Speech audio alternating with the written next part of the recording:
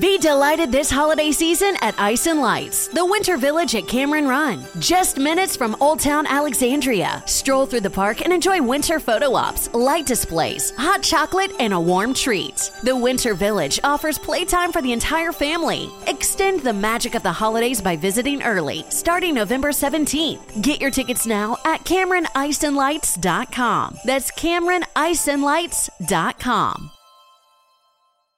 Experiences are what people love the most about travel.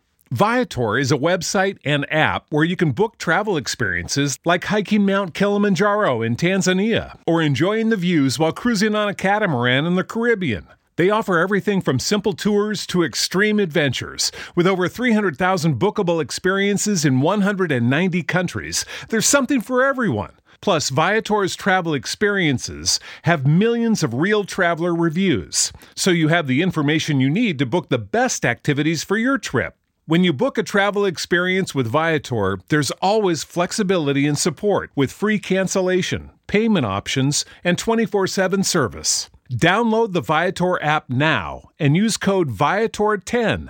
That's Viator 10 for 10% off your first booking in the app. One app, over 300,000 travel experiences you'll remember. Do more with Viator. You're about to experience a life-giving message from Bishop Kevin Foreman, the People's Bishop and Pastor of Harvest Church. We exist to lead people to totally love God, love people, and love life as one church in global locations. Find out more on our website at www.harvestchurch.church or get our app by texting the word harvest to the number 877-552-4746. Your faithful giving is how we continue to bring life-giving messages like these to you. So bless what blesses you in our app or online at www.harvestchurch.church/give. Now here's today's life-giving message. Lift your Bibles out. Let's make our confession of faith together. Everybody, lift your Bibles out. Let's make our confession of faith together. Y'all ready for the word? I said, are you ready for the word? Let's go. For God's glory, this is my best year yet. To the word I'm about to hear, I believe, I obey, I manifest, and that settles it. In Jesus' name, amen. Father, we're open and we're ready. We ask that you speak to us this morning on campus and online. God, we let you know that we drop down every motive, every agenda, anything that would be opposite us putting you first right now. And Father, we pray that every distraction be removed. We pray that every witch, warlock, weird spirit, off spirit, Father, that you bring it into alignment right now so that there be nothing that opposes the flow of the word of God today. You said where the Spirit of the Lord is, there is liberty. So I pray that even over these next few moments as the word goes forward, let there be liberty online. Let there be liberty on campus right now. Come on, 9:15, say, speak, Lord. I'm open and I'm ready. Can I get you to lift your hands and just worship God for 5 seconds before we get into this word today? Come on, YouTube. Come on, Facebook. Come on, Twitch. Come on in the app. Come on the website. Hallelujah. Come on, tell the Lord, say, I'm ready, Lord. So, guys, we're in this series called Summer Songs. Now, I teach in series at Harvest because I want you to get results. And the only way you get results is when you have a prolonged focus on something that allows you to really get the meat of the message. So, this month's series is called Summer Songs, seeing biblical principles in summer songs. And I actually opened the series not with a song, but with a popular summer event. One of my favorite pastimes, the summer cookout. And I taught you how one cookout, and what does a cookout represent? A weird, unexpected situation. It changed a man named Saul's life for the better forever, and he became both a prophet and the first king. I need you to hear me. God is going to use in these next 6 months of your life a weird and unexpected situation to change your life for the better forever. Saul was literally the son of a man named Kish, and his father was not a prophet. The Bible just says that his father was a wealthy, influential man. Kish, the name in Hebrew, the language of our Old Testament, it literally means a powerful man. So he's a powerful, influential, wealthy man. But watch me, the Bible does not say that he's a prophet, and there has not yet even been a king in the history of Israel. Saul would be the first. Can I tell you who you sit next to? You're sitting next to a history maker. I need you to open up your mouth and say, I am a history maker. Come on now. You're going to be the first one in your bloodline to accomplish certain things, to do certain things. Watch me, to live certain places, to go certain places, to take certain trips, to do certain things. You were not sent just to pay bills and die. You were sent to rule and to reign and to conquer and subdue. You're the line crosser. You're the boundary breaker. Come on, open up your mouth, 9:15. Say, I'm that one. I'm that one. And I literally showed you this. The cookout happens in 1 Samuel 9:22. Saul is invited by Samuel. Samuel's the man of God. Saul is the main character. In the story, realistically for you, I'm your Samuel and you are Saul. Samuel invites Saul to sit at the head of the table at the cookout. And when he invites him to sit at the head of the table in the cookout, watch me, he is served a piece of meat that is superior to everybody else. In fact, Samuel says, I was saving this for you before I even invited anybody else. What happens for you in this next 6 months, it's going to seem new to you, but God's going to say, what took you so long to get here?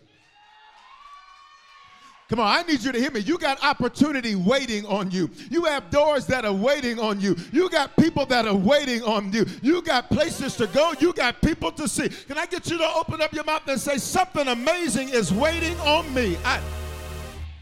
Come on, 9:15, speak that thing with authority. Say, something mind-blowing is waiting on me. So he gets invited to the cookout. Literally, it's a great feast. He's invited to the cookout. He's invited to the cookout, and he gets sat at the head of the table. He sat at the head of the table because for the last day of his life was he going to be the tail and not the head.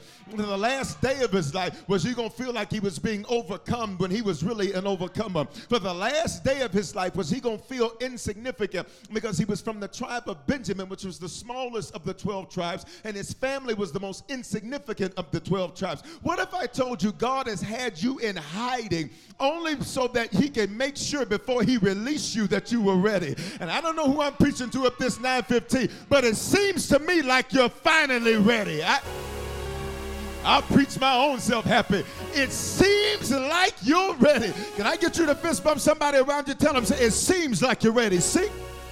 Come on, online, I need you to tag somebody. Seems like you're ready. You've been in hiding for years, and it was not punishment. It was preparation. You've been underground for years, but baby, everything God's been developing underground, it's about to be seen by every. He is placed at the head of the table. Say the head of the table. And as he's placed at the head of the table at the cookout, then Samuel says, tomorrow morning, listen, let's have a good time. Let's have a celebration because this celebration marks the beginning of your reign. Let's talk. This celebration marks the end of that painful part of your life. Let's talk. This celebration marks the fact that you're not going back to where you came from. This celebration marks the fact that your past is over and your present is now and your future looks amazing. I need some of y'all to let the enemy know you should have got me when you had me. But baby, it's too late now. You should have took me out when I was out there doing my own thing, but it's too late now. Oh, I need you to open up your mouth and say, I'm ready, I'm ready, I'm ready, I'm ready. Come on, 9:15, say, I'm ready, I'm ready, I'm ready, I'm ready. Listen. He is literally there. And Samuel says, tomorrow morning, listen, he says, I am going to announce to you and announce to the nation who you are. So he's anointed and appointed king because it took the man of God in order to put him in the proper place. The man of God had to see something that was on him, and then he had to speak to what was on him. And as your Samuel harvest, I speak to you that every gift, every talent, every skill, everything that God has placed in you in these next 6 months, I speak that God's going to pull it out of you in ways that exceed your expectations. Y'all better hear me. You anointed and appointed. Anointed means I've got the grace for it. Appointed means I got the receipts for it. Anointed means I was built for it. But appointed means, watch me, I built it better than when it was given to me. I need you to know you sit next to somebody that's anointed and appointed. You're going to not only have the grace for it, baby, you're going to have the receipts to show. But once he's anointed and appointed king, Samuel stands up in front of the nation. And when he stands up in front of the nation after gathering together, the Bible says that they could not find Saul. Because sometimes once you hear good news about you, it sends you into hiding because you're so used to the negative about you. Let me talk to the real people in the room. Where you're so used to your self-doubt, it almost seems wrong to ever believe that you could. Let me talk to some of y'all where you're so used to little, big seems bad. You're so used to having to beg people to support you that when people support you, it almost seems like something's wrong because you're not used to it. But I need you to hear me 9:15. You better get used to it because that's where you're headed. As your Samuel harvest, I speak it over your life. Somebody say, that's where I'm headed. He's hiding, what's the Bible says, among the baggage. Now, he wasn't hiding behind the baggage. Bible says that he was hiding among the baggage, which means he's literally hiding. What does baggage represent? Where you've been. Baggage is full of stuff from where you've been, and you're taking it to where you're going. And for some of you, you got to hear me. God says, I need you to learn how to live light. And I don't just mean that spiritually, I mean that practically. Because God says, you're going to have to bust a move real fast. And I don't need you having too many things you're trying to take with you. There's some people from your past that cannot come into your next. There's some mentalities from your past that can't come into your next. Let me check everybody in the room. There's some attitudes that you've had that cannot come into your next. They are baggage. It represents where you were. It does not represent where you're going. And the crazy thing about baggage is that once you get off the plane, you will stand there and wait for it, which means your baggage is the reason some of you have been delayed. But I need you to shake somebody next to you and say, let that baggage go. Come on, YouTube. Let that baggage go. Come on, Facebook. Let that baggage go. Let that friendship go. It ain't no friendship. That's a leech. The only time you hear from them is when they want something from you. Stop begging people to love you. In your next 6 months, God's going to send some people to you that are going to be everything that you never had. Bishop, I need Bible to back that up. He said, I'll give you vineyards you didn't plant. I'll give you houses you didn't build. What's the principle? God says that if you're faithful in a place where you don't get what you need, I'll trust you with a place that's more than what you need. I don't like the way some of y'all not talking back to me. That's all right. Preach to yourself, Bishop. I think I will. If you're faithful in a place that does not give you where you need, God says, I'm going to trust you with people that'll give you more than what you need. And in these next 6 months, come on now, 15, let's prophesy. Say it's getting ready to happen. Bible says after he's anointed and appointed king, he's hiding among the baggage, and the Lord has to call him out. Samuel says, where is Saul? And the Lord has to call him out. Samuel never dreamed he'd take the throne. Listen, because there was no throne. He never dreamed he would take the throne because there was no throne. He was, in fact, the first king. Here's what's amazing about your next 6 months. See, Scripture says things like this: eye hasn't seen, ear hasn't heard, neither has it entered the heart. What does that mean in the Bible? The mind of man. In other words, God says, I have things prepared for you that you can feel are greater, but you have no clue what it looks like. I wish there was somebody at this 9:15 that's like, I know there's greater. I have no clue what it looks like. I have no clue. Matter of fact, when I see it, I might not even recognize it, but I know that I know that I know that I know that I know that I know that I know that there is more. 9:15 on the count of 3. Open your mouth and shout, there's more. 1, 2, 3, there's more. He never dreamed that he was going to take the throne because there was no throne to take for Israel, because he was the first king. And then what happens? After he's anointed, after he's appointed, he sees who's with him, and he ignores the scoundrels. This morning the Lord told me, he said, son, don't take on the spirit of the scoundrels. Because sometimes when you're so used to dealing with scoundrels, you can turn into them just so that you can learn how to cope and deal with them. Okay, what is the scoundrel? Look at 1 Samuel 10:26. There were some men whose hearts, which means mind in Scripture, God had touched to go with him. Somebody say this. Say, everybody can come. Listen, God is not interested in everybody from your past being a part of your next. Because some of them were present, but watch me, they serve no purpose. Because they have the spirit of a scoundrel. And I taught you what that was this past week. Go to the next part. It says this. The next part says this. It says some scoundrels who what? Complain. Somebody say they complain. So this is the spirit of a scoundrel. What does spirit mean? It's the mentality of a scoundrel. They complain. What is a complaint? It is presenting a problem with no solution. It's hot. Duh, dummy. We know that. What are you going to do to make it cooler? I didn't need you to announce what was obvious. I needed you to give me a solution. I pray you're surrounded with solutionists in the next 6 months of your life. You ready? I pray you are a solutionist in the next 6 months. That when a problem shows up, you're like, wait a minute, there's got to be a solution. There's got to be a way through this. There's got to be a way out of this. Some scoundrels who, number one, they complained. Number two, they scorned.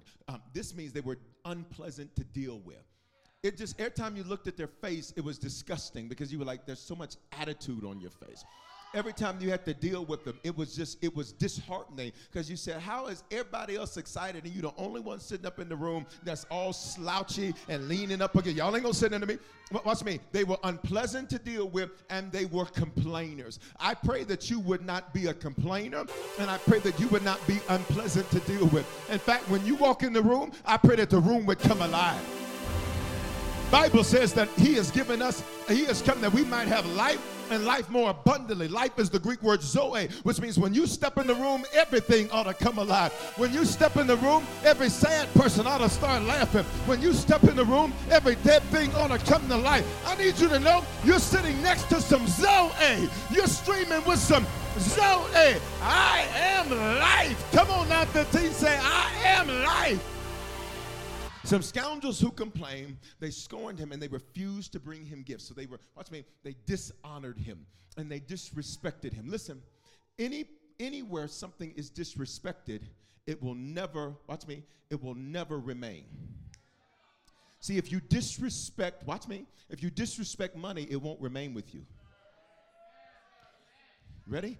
If you disrespect counsel, it will no longer remain with you. If you disrespect a good leader, they will no longer remain with you. You ready? Whatever you disrespect will become displaced.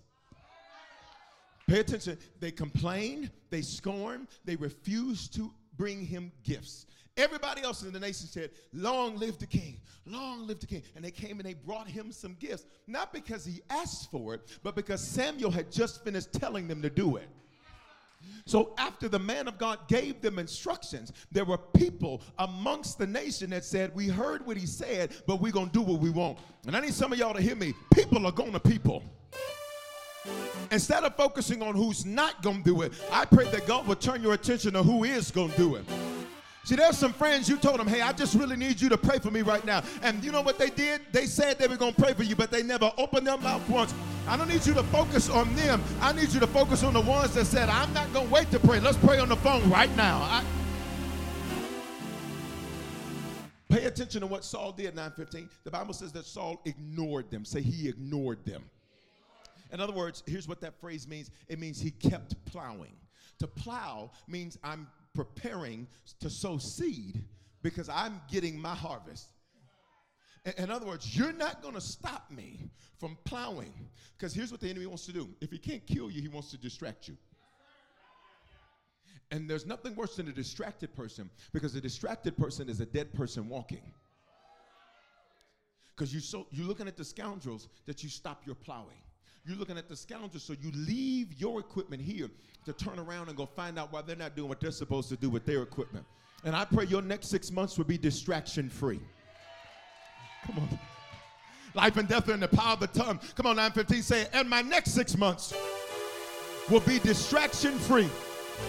Bishop, what do you mean my next 6 months? The rest of July, August, September, October, November, December. They will be distraction-free.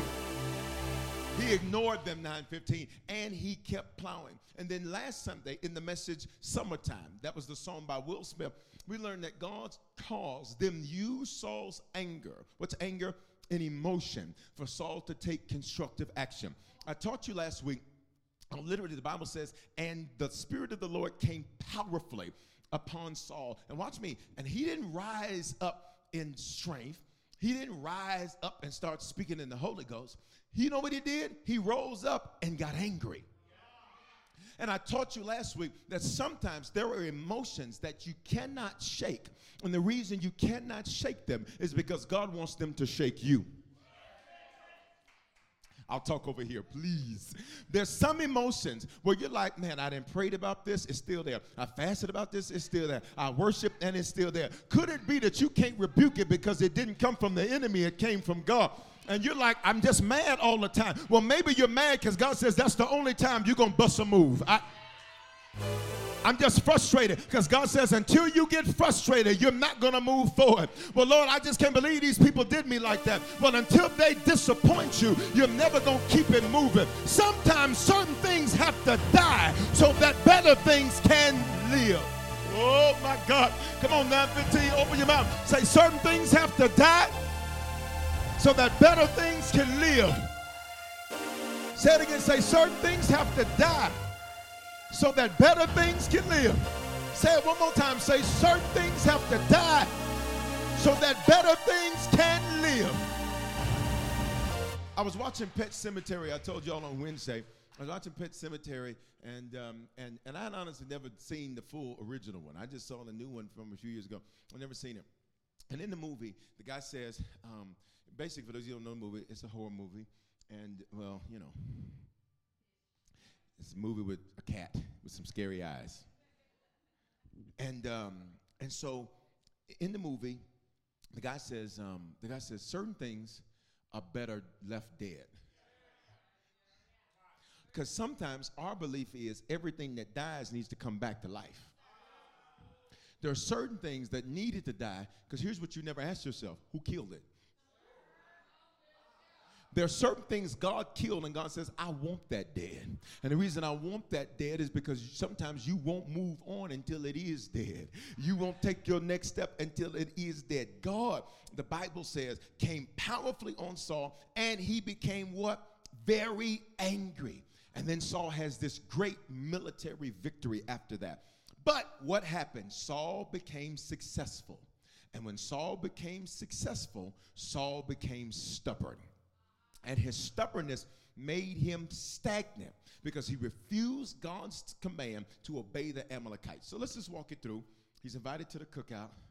After he's invited to the cookout, he is sat at the head of the table. Now you'll notice the table is on the other side because, watch me, because one cookout will get you all the way over. You'll make one major step from one unusual situation. What if I told some of y'all at this 9:15, you were simply one step away from a whole new life?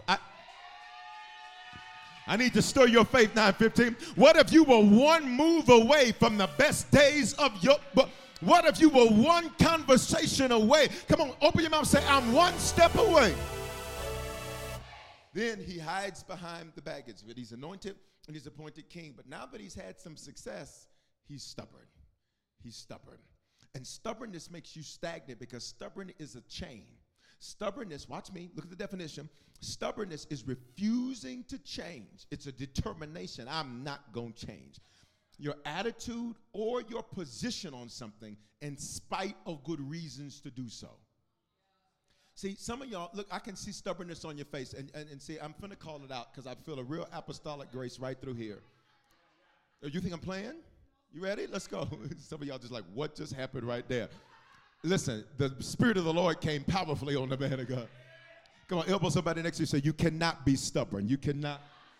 Come on, online, I need you to tag somebody that you know is stubborn and let them see me telling them right now, you cannot be stubborn. Why? Because when you're stubborn, you're going to become stagnant. It's a determination not to change your attitude or your position in spite of having good reasons to do so. So what were Saul's reasons? God said, destroy the Amalekites. Literally, I taught you this on Wednesday. The Lord said to him, destroy the men, destroy the women, destroy the children, destroy the babies, destroy the... Don't you save one of them. And sometimes you are too nice to your enemy because you're trying to be accepted by what would kill you if given the opportunity. Y'all not going to say nothing to me? You are trying to get the applause of what secretly wants to see you atrophy. Oh, but I need somebody at this 9:15 to say, but that's not happening in my next 6. That's literally, God said, this is what I want you to do. Saul was like, well, I'm not going to do that. And at first, he blames the people. At first, honestly, he doesn't even take responsibility for it. He goes to Samuel. He's like, look, man of God, I've done the will of the Lord. And Samuel's like, oh, really? What are the sheep that I hear? He's like, are you really going to lie to me like this? What's crazy about stubbornness is that it'll make you a pathological liar, and you will convince yourself you're telling the truth. I'll say it again for those of you that didn't say nothing right there. What's crazy about stubbornness, it will make you a liar, and you will literally swear you're telling the truth. Okay, some of y'all evidently, okay, maybe you need to look to your left and your right. Because you literally, but I promise this is what happened. And that's literally not what happened. You know that's not what happened. The receipts don't say that's what happened. But you're standing by that's what happened because your stubbornness refuses to let you see what's right in front of you. Oh, but 9:15, I need you to open up your mouth. Say, and I release my stubbornness. Lord, don't let us be stubborn because we have no time to be stagnant in these next 6 months. Lord, wherever we need to change, give us the grace to make a change. Wherever we need to change our attitude, give us the grace to change our attitude. Wherever we need to change our position, give us the grace to change our position. Come on, 9:15, say, I will not be stagnant. Say it one more time. I will not be stagnant. So what ends up happening? What ends up happening, you ready? Is that he becomes stubborn. And because he becomes stubborn, that leads us to today's message. It's a song by Stevie Wonder. And it's a sad song. Song is, never dreamed you'd leave me in summer. Now, it's so sad, I don't even want him to play it all the way through. Because it's one of them songs that play at the end of a scene, and even if you're the hardest man in the theater, you'd be like,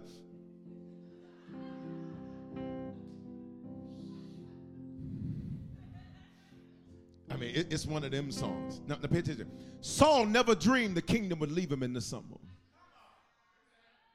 But can I go deeper? Here's what this song is about. This song is about grief. Now, Bishop, how do you get from this celebratory place to grief? Grief is our automatic response to loss. Whenever you perceive you have lost something, your mind automatically takes you through the process of grief. Maybe you lose a relationship. You lose a friendship, which I take issue with the very notion that you can lose a friendship, because you cannot lose, watch me, a friend. Which means if you lose what you call a friend, all you simply did was discover we were never friends. I can't lose a friend because all I did was discover. Watch me. It's kind of like, you ever had somebody say, you're going to lose somebody good, and you're like, well, see, when you're the type of person that adds more value to people, it becomes an impossibility for you to lose because you add value. But it's our automatic response to loss. You lose a house, you grieve. You lose a car, you grieve. You lose your battle to lose weight, you grieve. You're like, that battle didn't work. You grieve. You grieve. If the loss of a loved one, you grieve. The loss of a job, you grieve. The loss of an opportunity, you grieve. Can we be honest? The last 2.5 years of world history have left the majority of the world in grief.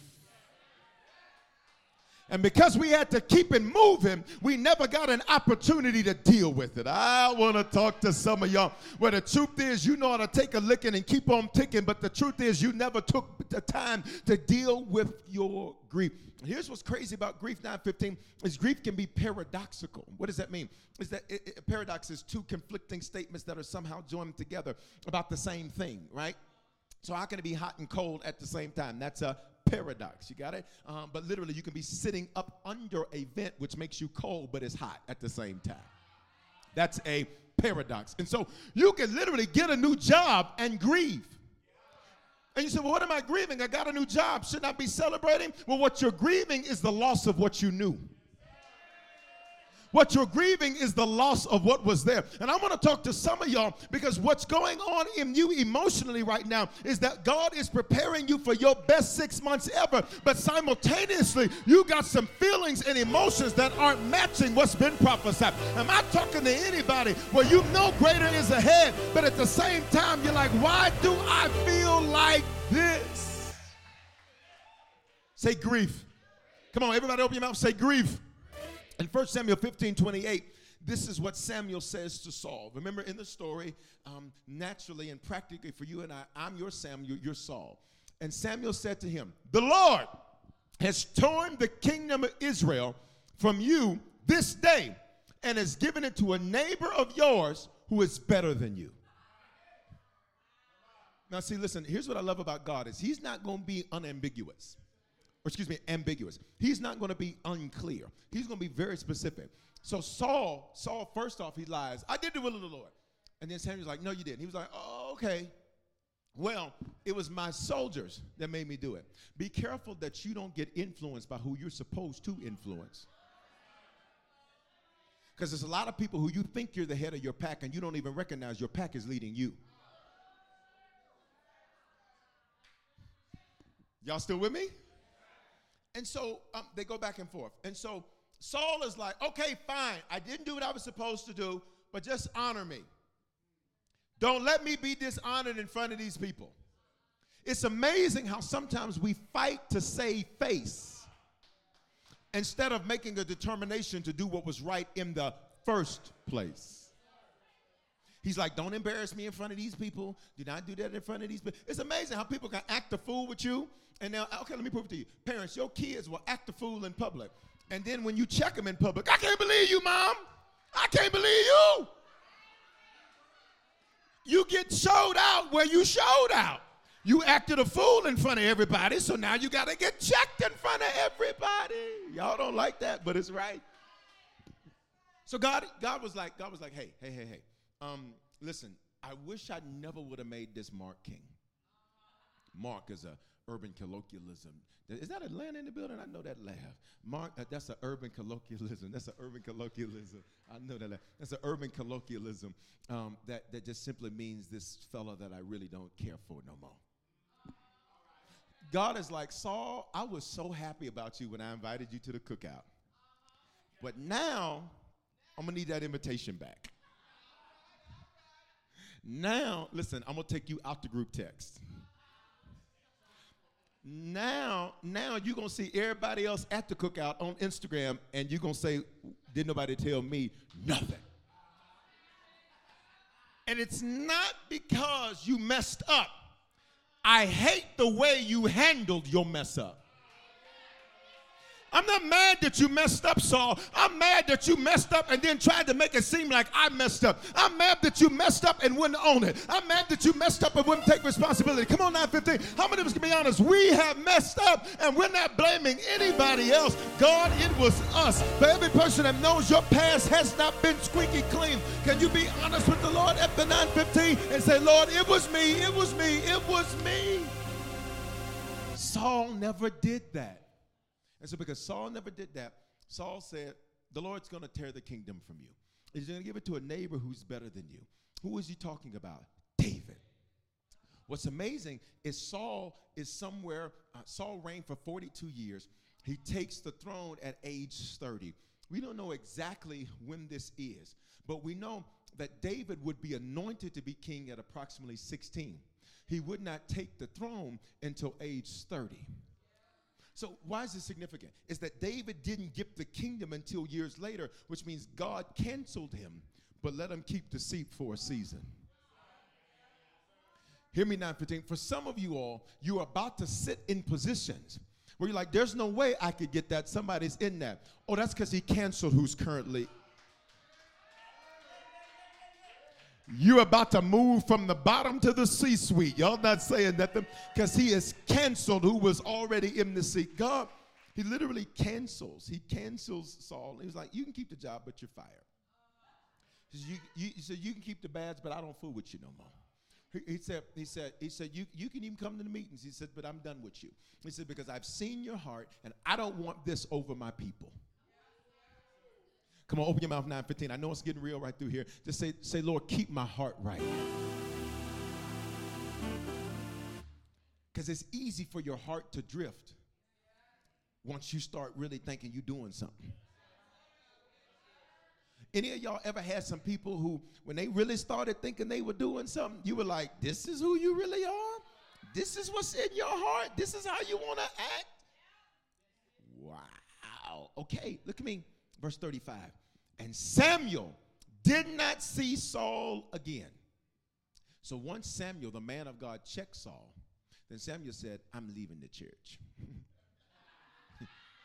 My season shifted. My season changed. I don't like what you told me. It won't change that it's facts.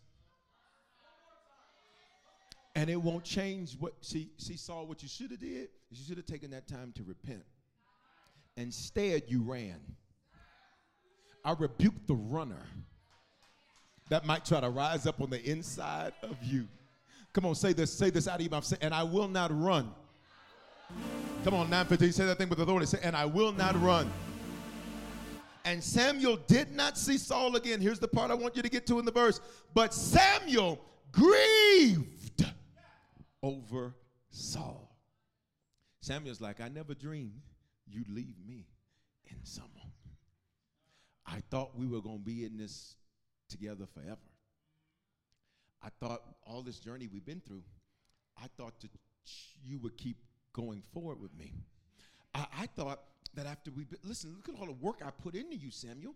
Saul, I mean, I invited you to my cookout. I let them give you the good ribs. You ever done things with certain people with the expectation that it wasn't transactional, but it was relational? Come on, I need to talk to some real people tonight. You ever done some things with people and you were like, you know what? I normally probably wouldn't do that, but because we're building something here, we got a friendship, we got a partnership, we got something going here. Maybe it's a romantic relationship. I'm building this with the long term in mind. I never dreamed you'd leave me in summer. Series is called Summer Songs. I never dreamed that everything would change just like that. The difference a day makes. Can we jaywalk over to Job? Because if we were to jaywalk over to Job, one day Job is on top of the world. The Bible says he's the wealthiest man in all of his region, and he's presenting offerings for his children, and he's that guy. And then there's a meeting in heaven about him, and God says to the enemy, I'm going to let you do what you want. Don't touch his life, though. There's a hedge of protection around him. The next day, Job's life falls apart. He never dreamed that what he had spent his life building would leave him in summer. You'll catch it. You never dreamed that family member that you were talking to months ago would exit the earth. I want to talk to some real people. You never thought that relationship was going to be over. As far as you were concerned, that was your forever, forever, forever, forever. And forever was 5 years. You never dreamed that the business that you thought that you were building that was going to take you to the top would be over like that. You never dreamed that the job that you had sacrificed everything for, that the job would bring you into the office and say, holla, we need to reduce head count. And you were part of the count that needs to be reduced. You never dreamed that the family members and the relatives that you thought would be there for you to support you, you never dreamed that you'd find out that they were the main ones trying to sabotage you. Never dreamed you'd leave me in summer. Saul has now left, and Samuel is grieving him. Is there anybody that can be honest? And I knew right here it was going to get kind of rough, so that's why I prepared this message with this little dip. Dip, baby, dip. It's a dip. Ooh, but we're going to come out the dip. Because it makes you begin to deal with what you have simply put up under the covers. Because I never dreamed something would die like this. You never thought you were going to have to leave the house you'd spent years paying for. You never thought the car that you nicknamed and gave it a little cute baby name. You never dreamed that you were going to walk outside and she was going to be gone. You never dream that certain people that you expected to be there would not be there. Never dreamed you'd leave me in summer. And here's the crazy thing about grief, y'all, is that most people are grieving and don't know it until you tell them they're grieving. Let me prove it to you. If you were to look at the physical symptoms of grief, here they go: sleep issues, fatigue, restlessness, nausea, pain, and tension, decreased immune system. You get sick over anything. Difficulty stopping. Once you get going on something, you won't stop. You have, watch me, or the antithesis of that. You are inactive. You do nothing but wake up late and pretend like you clocking into your remote job and then go to Nordstrom for lunch. Clumsiness. You dropping stuff like, how did I drop that? It is because your body is trying to tell you, you never dreamed this was going to happen in summer. You'll catch it. You never dreamed you'd be in a moment of grief. Can I go deeper? Emotional symptoms. You're crying and you don't know why. You're sad. You have fear. You have fear. You have fear. You have fear. You have fear. You have anxiety. And then sometimes you can even feel numb. You can feel empty. You can feel lonely even though you're surrounded by people. Angry. You're mad. You always want to argue. You always want to fight. You always want to start something with somebody. It's because maybe you are grieving. You feel helpless, like there's nothing anybody can do and there's nothing you can do. And then here's the one. Watch me. Look at your neighbor. It's because sometimes they are irritable. Just wink at the person next to you. Just wink at them online. Wink at somebody with you. Irritable. You call them and you got a great attitude and they answer the phone with irritability. It's quiet in here. Low confidence. You can say, I need to work on my confidence. You're grieving, baby. Low self-esteem. Loss of interest in purposeful activity. Purposeful activity. I just don't feel like I need to serve right now. You're grieving. Or you're grieving. I just don't feel like I need to do this right now. You feel a loss of interest in purposeful activity. This is why it's dangerous to make decisions in the midst of grief, because it'll have you quit what you should be continuing in, and it'll have you starting what you have no business doing. Oh, but I need you to elbow somebody. We almost out of this dip, but elbow somebody and say, I command grief to leave you today. Come on, I need you to elbow somebody else, please. Even if you got to get out of your seat, fist bump them, elbow them. Just say, I command grief to leave you today. Come on, YouTube. Come on, Facebook. We're about to be out of this dip. But I need you not to be grieving. I need you not to be irritable. I need you not to be emotional. Go to a third person and say, I command grief to leave you today. Woo. You're not going to lose interest in purposeful activity. Let's go. Cognitive symptoms. We're almost out the dip. Slow thinking. Slow thinking. You spend an hour thinking about something that should have taken you 14 seconds. You have stuff on your to-do list that has been on your to-do list since March of 2020. You literally had a whole shutdown and still didn't get it done. Because when you're grieving, your cognitive, your thinking is slow. You have a difficulty deciding things. You have confusion. Here's the one that's most interesting about these cognitive manifestations and symptoms of grief is that you'll have false daydreams and flashbacks. What do you mean false? You will look back on something that was horrible and say it was amazing. You'll look back on a bad relationship and be like, man, I so do miss Ike. Anime Bullock, if you don't come up out of here, I sure do miss Diamond. Oh, I forgot, that's an 11:15 reference.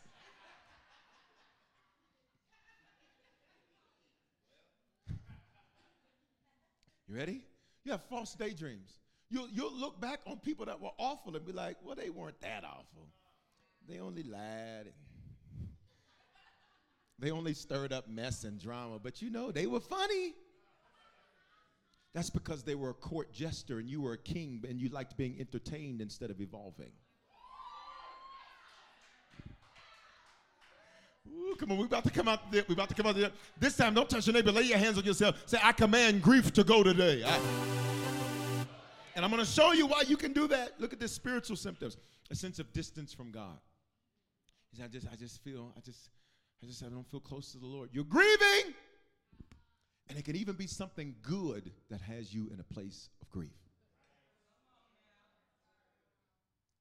You can have a child and then go into grief. And then say, I just feel distance from God. Then, watch me. Look at this one. Anger at God. You walking around mad at God. Come on, everybody, lift your hands. Well, he should have came through. And what's crazy about your grief is you walked up in here to give him your attitude. You logged online to give him your attitude. You're that person that you show up to the dinner to be petty, and you didn't really want to go to the dinner in the first place. But the truth is you wanted to be there, but your petty had you acting with an attitude while you were there. Oh, I'm going to go. Oh, I'm going to go. You sitting there the whole time just, hi, how are you?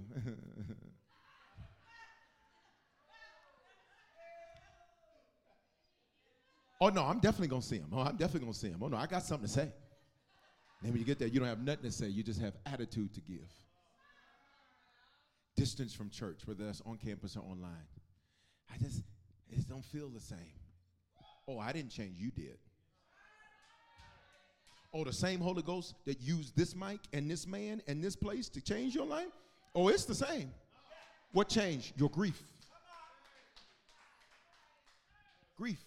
You have spiritual symptoms. You have physical symptoms. Look at these social symptoms. Isolation. You don't want to go nowhere and then talk about how nobody invites you to nothing.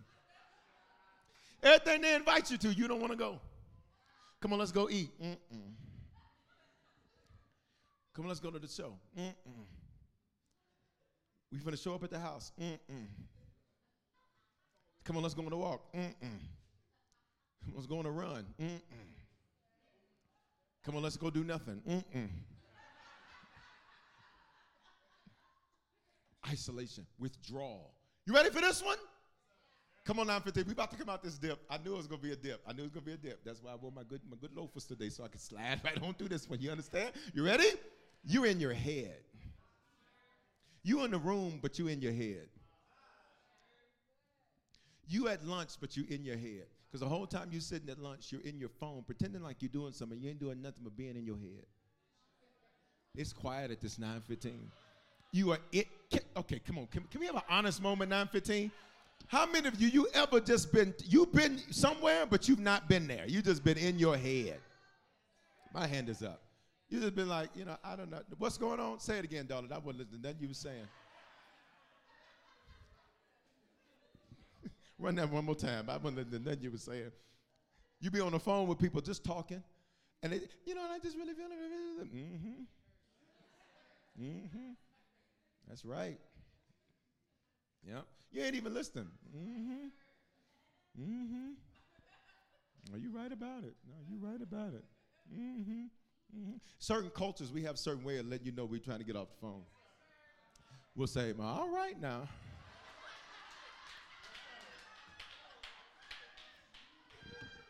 That's code for, all right, let's wrap this up. All right, okay then, well.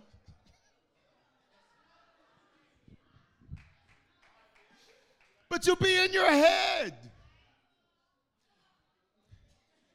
You'll be in your head. So watch me, you'll miss moments because your mind has you in missed moments. Here's the last one. Marital or relationship stress. It just means people who are close to you. There's stress on that now. So because you're grieving, who gets it? Who's close to you? Who gets the brunt of your grief? Who's around you? Who gets the brunt of your grief? Who really loves you?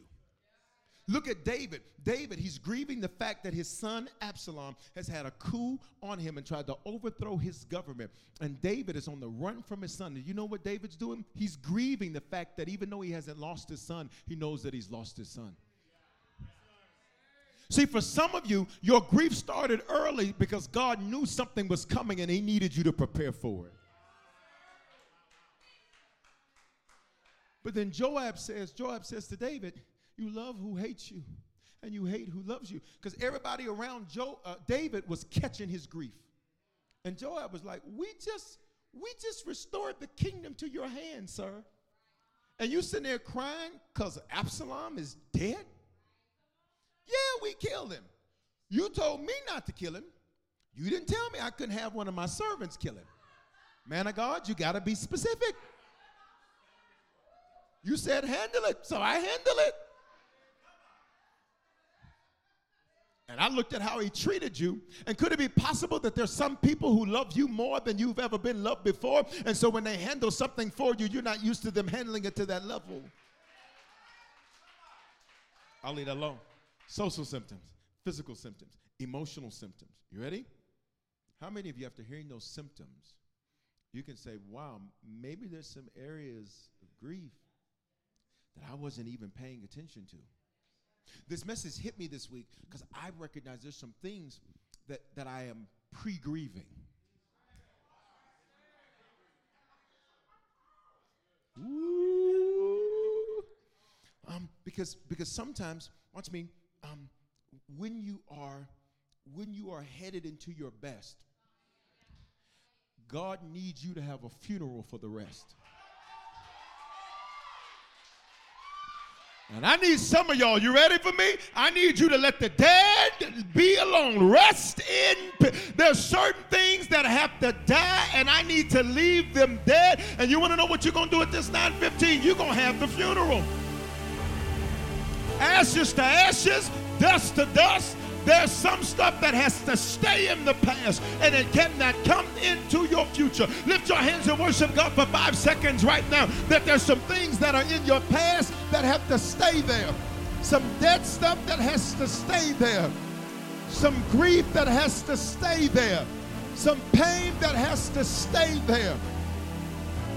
Come on, say grief, you've got to go. Say it again, 9:15. We're almost done. Say grief, you've got to go. One more time, and I need you to say this thing with every ounce of authority you got on the inside of you in this building and online. Say grief, you've got to go. There are 5 stages to this thing. Number 1, denial. When you're grieving, you'll deny you're in grief. And so some of you are like, I'm not grieving. That inflection at the end is proof you are. I am not grieving, Bishop. Why you say it so strong? I am not. That's not happening. That's proof it is. First stage of grief is it's not happening. Not only am I not grieving, but what I'm grieving didn't happen. This is not real. Because I never dreamed you'd leave me in summer. This isn't real. So, nope, it didn't happen. We walk by faith and not by sight. That's for your future, not your past. Faith can't change what is already and what has already happened. Faith is for your future. Faith is for your future. Faith is for your future. Number 1, denial. Number 2, anger. Then you get mad. You're mad about the grieving process because you're mad that you're mad. I'm sick of walking around here with this attitude. And then you're mad about what happened. You're mad about what happened. God, how could you let this happen? God, where were you at? God, why didn't you make something? God, what is this? God, why is this happening? So now you're mad. First you deny it's happening. Then once you realize it's happening, you're mad that it happened. It's like reading the text the first time and you don't read it all the way through. And then the second time you look at what they said and you said, this person. Then you bargain. What's bargaining? God, please don't let this be. God, please don't let this be. God, I've put all of this into Saul. I put all of this into Saul. You ready? I put all of this into this friendship. I put all of this into this marriage. I put all of this into this business. And you just see verses, but you didn't see my blood, sweat, and tears. Don't let this be. Don't let this be. You ready? Next stage. Then depression. And here's depression. You feel numb. So you start going through the motions. You're on autopilot. Purpose doesn't get you up. The clock does. And when you do get up, you say to yourself, Alexa, give me 35 more minutes. She give you 35 minutes. Alexa, give me 2 minutes. Why y'all looking at me like y'all don't ever do this? If you go look at your alarm right now on your Siri, it's got 400 different times you didn't Siri, give me an alarm for 6:52. And then she go off for 6:52. God dog, Siri, give me an alarm for 6:54. I need these 2 minutes. Sometimes when you're in this stage, you feel like you're watching yourself. You feel like you're looking at yourself. Because all depression is simply a discouraged place that you stayed in too long. It's just a discouraged place that you stayed in too long. And I came on an assignment at this 9:15 because some of you've been in a discouraged place in certain areas of your life, and you've been there too long. I need you, come on, we're about to come out of this dip. I need you to open up your mouth and say, it ends today. It ends. Say it one more time, 9:15. Say it ends today. Say it ends today. There are 5 stages. That's the first 4. Let me show you 1 Samuel 16. So in 1 Samuel 15, Saul and Samuel is grieving. And in 1 Samuel 16, I want you to see what God says to Samuel. This is the same thing he's saying to you today. You would think God would say, come here, son. Come here, son. Oh, come here. Oh, come here. Oh, it's going to be all right. It's going to be all right. We're going to make it through this. Oh, hey,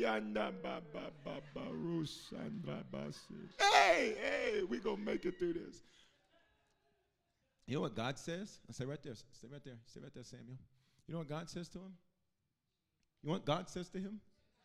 You know what God says to him? Look at the verse. He says, how long are we going to do this? How long are you going to grieve over Saul? I rejected that mark. I canceled that friendship. I shut that business down. I ended that relationship. How long are you going to sit up and grieve it? See how real I just got in the room? Because what we were expecting was God to, oh, come here, son.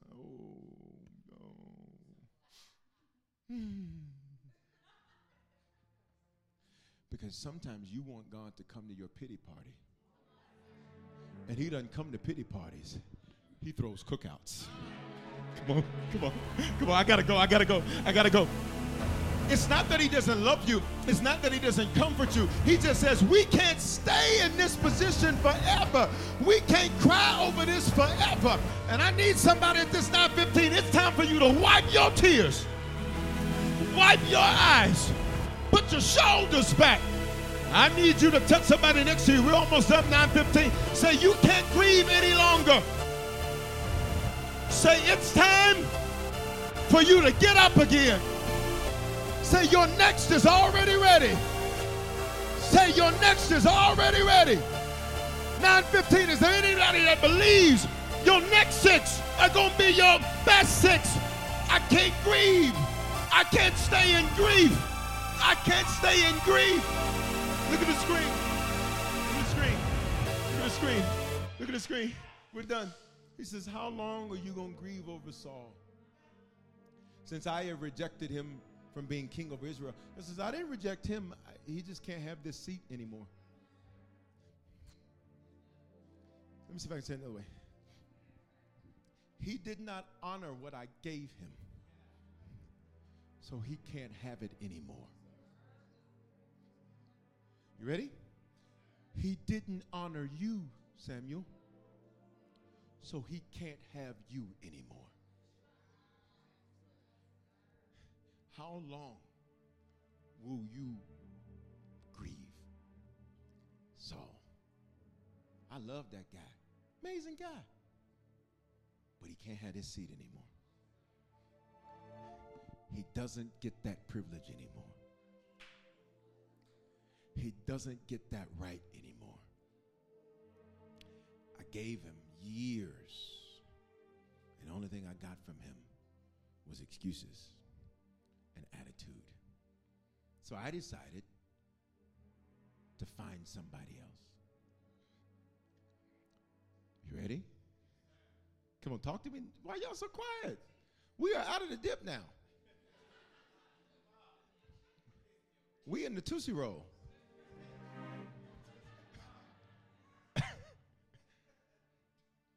Cotton candy, sweet and gold.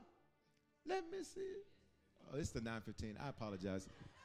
Amazing grace. Because y'all so spiritual. I thought it was a 9:15, 11:15. No, you ready? He says, listen, hey man, I love you, but we got work to do. And I think Saul thought that if he didn't do it, I wasn't going to do it. I feel bad for every person that thought that what they sabotaged or what they attempted to sabotage was going to shut you down. Come on, speak this over your life, 9:15. Say, and I will not be stopped. And I will not be shut down.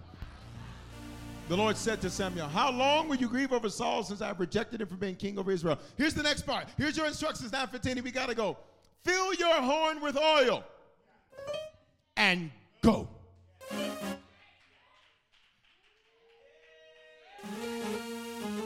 Come on now, 15. We got to go. He said, fill your horn with oil and go.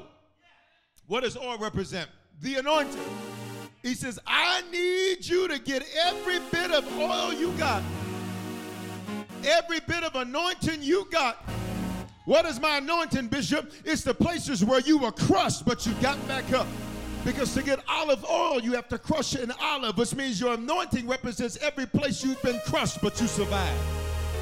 I need to check this 9:15 in this building and online and make sure you're sitting next to a survivor. If you sit next to a survivor, you'll know because their praise will reflect the level of their oil. Go. Every survivor, it crushed you, but it didn't kill you. It disappointed you, but it did not stop you. It delayed you, but it did not deny you. Open up your mouth and shout, I'm anointed for this. Which brings us to this fifth stage. 5 stages of grief recovery. The fifth is acceptance. Look at what God tells him. I will send you. Now, if y'all don't shout here, I'm just shout, okay? Because this is good for you. When you shout, this is for you. You ain't doing that for me. This is for you. He says, listen, get your horn of oil. He said, because here's what I'm going to do. I'm sending you to Jesse. Say, hey, Jesse. I'm sending you to Jesse. Jesse's name means a gift from God. I got a gift for you. Because you got over your grief. This is why I need you to get out of your grief today, because there's a gift waiting on you. And you're not going to get your gift if you're sitting there in grief. 9:15. This is not for me. This is for you. Come on, somebody say, I got to get out of my grief because there's a gift waiting on me. There's a gift waiting on me. And your name's about to be brought up. And favor's about to find you. And opportunity's about to open for you. There's a Jesse waiting on you. There's a Jesse waiting on you. There's a Jesse waiting on you. Come on, look at somebody and say, I got a gift waiting on me. I got a gift. I got a gift. I got a gift. I got a gift. I got a gift. I got a gift. I got a gift. What's a gift? I couldn't give it to myself. What's a gift? It's favor. What's a gift? It's super to my natural. Somebody say, there's a gift waiting on me. He says, I have a gift for you, and it's in the house of this Bethlehemite, which means it's not in the same city you're in. I have a gift waiting on you in the house of this Bethlehemite. What does Bethlehemite mean? It means meat and bread. These are some meaty ribs. Wow. Wow. This is great. Listen, and good white bread. Listen. I have meat and I have bread for you. Meat and I have bread for you. I got another cookout for you. Y'all not listening to me. Oh, wait a minute. And it gets better because I got some hot links for you too. Now you can't have no cookout without no. Y'all better say something. In other words, I know you thought Saul was the best. Oh my God, I want to shout. I know you thought what you had was the best. But what I'm about to do is going to be exceedingly, abundantly. Somebody say, and my next is better. Oh. Come on, say, my next is better. Look what the Lord says. We got to go. He says, for I have provided. He said, I got a gift for you, but you're not going to get to your gift if you stay in your grief. Question, what gift is beginning to spoil because you keep sitting in your grief? Come on. Can I get everybody in the building to stand? Everybody in the building, everybody online. Say, and a gift is waiting on me. Come on, y'all, we have to go. We have to go. Come on, open your mouth and say this. Say, and a gift is waiting on me. But it's not in your grief. But it's not in your grief. But it's not in your grief. But it's not in your grief. Bishop, how do I get through this? Go back to the first part of this verse. He said, how long are you going to grieve over Saul? Look at me. How long are you going to not deal with the reality of what reality is? How long are you going to grieve Saul? He was the first, but he won't be the last. It's what you birthed, but you have birth and power to birth more. How long will you grieve over Saul? I've chosen somebody else, something else. Get your oil and go. Somebody say, where am I going, Bishop?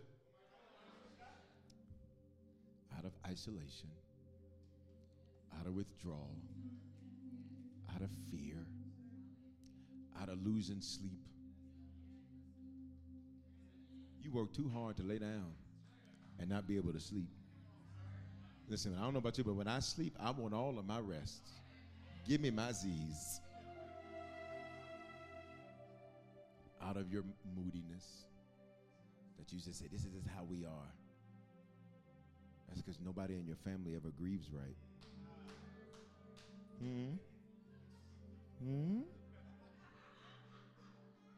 Nobody ever grieves right.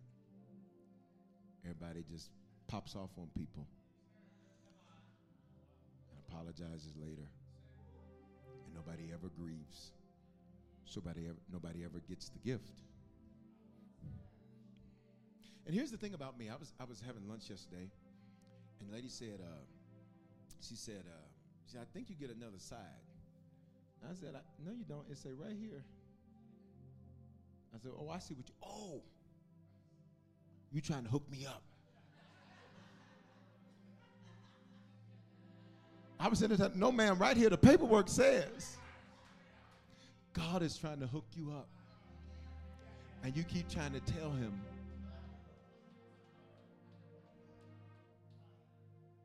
God is like, I'm trying to do something amazing for you. And your grief has you confined. Can I get you to lift your hands in this building online? Say, Father, in Jesus' name, you said you've borne my griefs. That means you've taken them. I'm a human, so I'll go through the process. You don't fault me for that. I don't fault myself for that.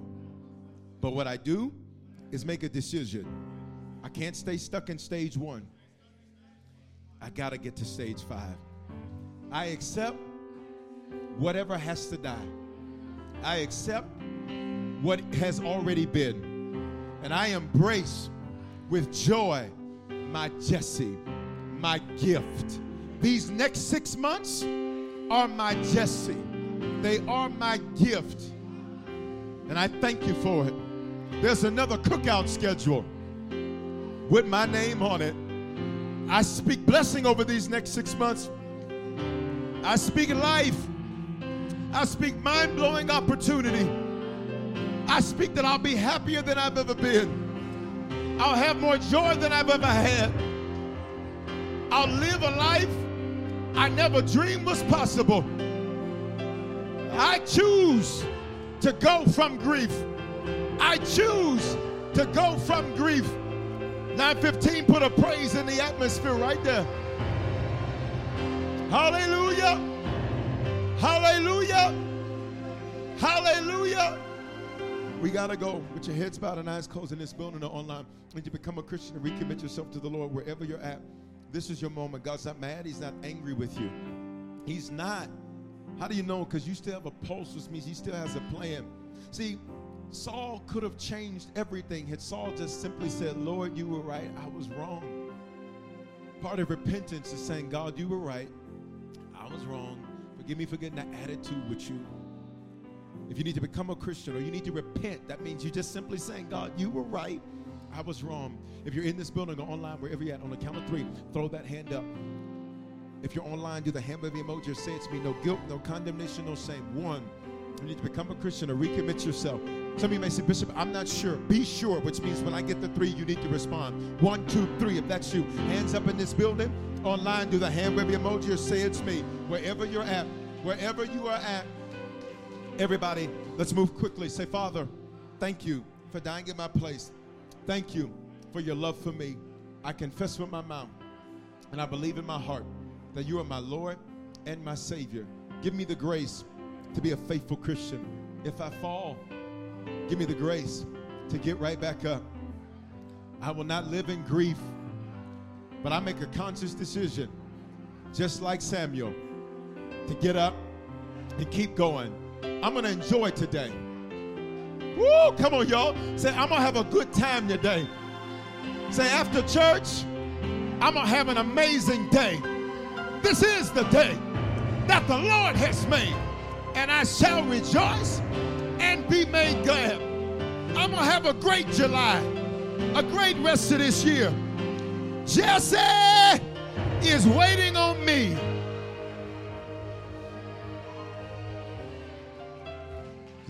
If you just prayed that prayer for the first time and recommitted yourself to the Lord, would you take out your phone, scan that QR code, or text decision to 877-552-4746. Hear me, guys. Some of you are already saved, but you need a shepherd. You need a Samuel to speak life into your life. Whether you're here in Denver, whether you're in Atlanta, where you're across America, around the world, you can connect with our Harvest family. We'd love for you to be a part of the family. Text Join Harvest to 877-552-4746 or scan that QR code. Listen, for those of you who came in late, you weren't able to give, I want you to get that opportunity in case you logged in late or you came in the building late. I want you to get that ready. Secondly, for those of you who want to sow the seal, what is the sowing the seal? It's literally from this story with Samuel that I've been teaching you and Saul, that when a word speaks life into your life, you sow into that word. And here's the number I heard. Here's the number that I heard. Here's the number that I heard. Here's the number that I heard. Whatever you sow today, I want you to put a 7 in it. 7 is the number of completion. Whatever you sow, 57, 87, 107, 77. It's the number of completion. I'm getting my seed in the ground. Somebody say, and he's completing something. Come on, 9:15, say, and he's completing something. Never judge somebody's harvest if you don't see their seed. Faithful givers do what? Lift your giving to the Lord in the building online. Say, Father, I sowed a seed, and I believe that like Samuel, I can't stay stuck in grief. There's gifts waiting on me.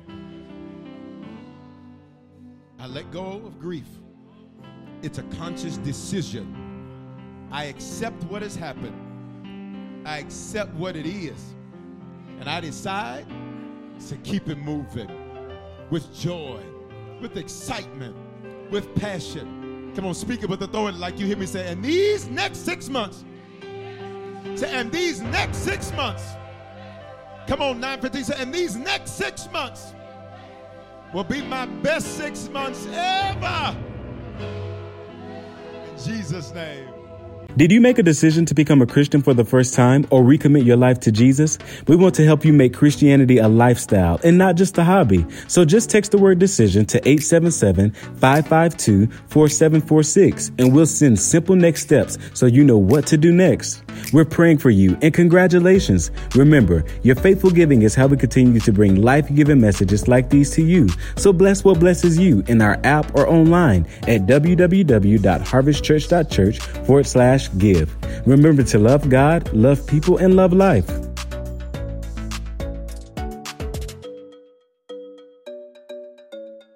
Experiences are what people love the most about travel. That's why they love Viator. They have over 300,000 bookable experiences and something for everyone. Plus, their travel experiences have millions of real traveler reviews, so you have the information you need to book the best activities for your trip. Download the Viator app now and use code Viator10 for 10% off your first booking in the app. One app, over 300,000 travel experiences you'll remember. Do more with Viator. Lucky Land Casino, asking people, what's the weirdest place you've gotten lucky? Lucky? In line at the deli, I guess? Aha, in my dentist's office. More than once, actually. Do I have to say? Yes, you do. In the car before my kids' PTA meeting. Really? Yes. Excuse me, what's the weirdest place you've gotten lucky? I never win and tell. Well, there you have it. You can get lucky anywhere, playing at LuckyLandSlots.com. Play for free right now. Are you feeling lucky? No purchase necessary. Void where prohibited by law. 18+. Terms and conditions apply. See website for details.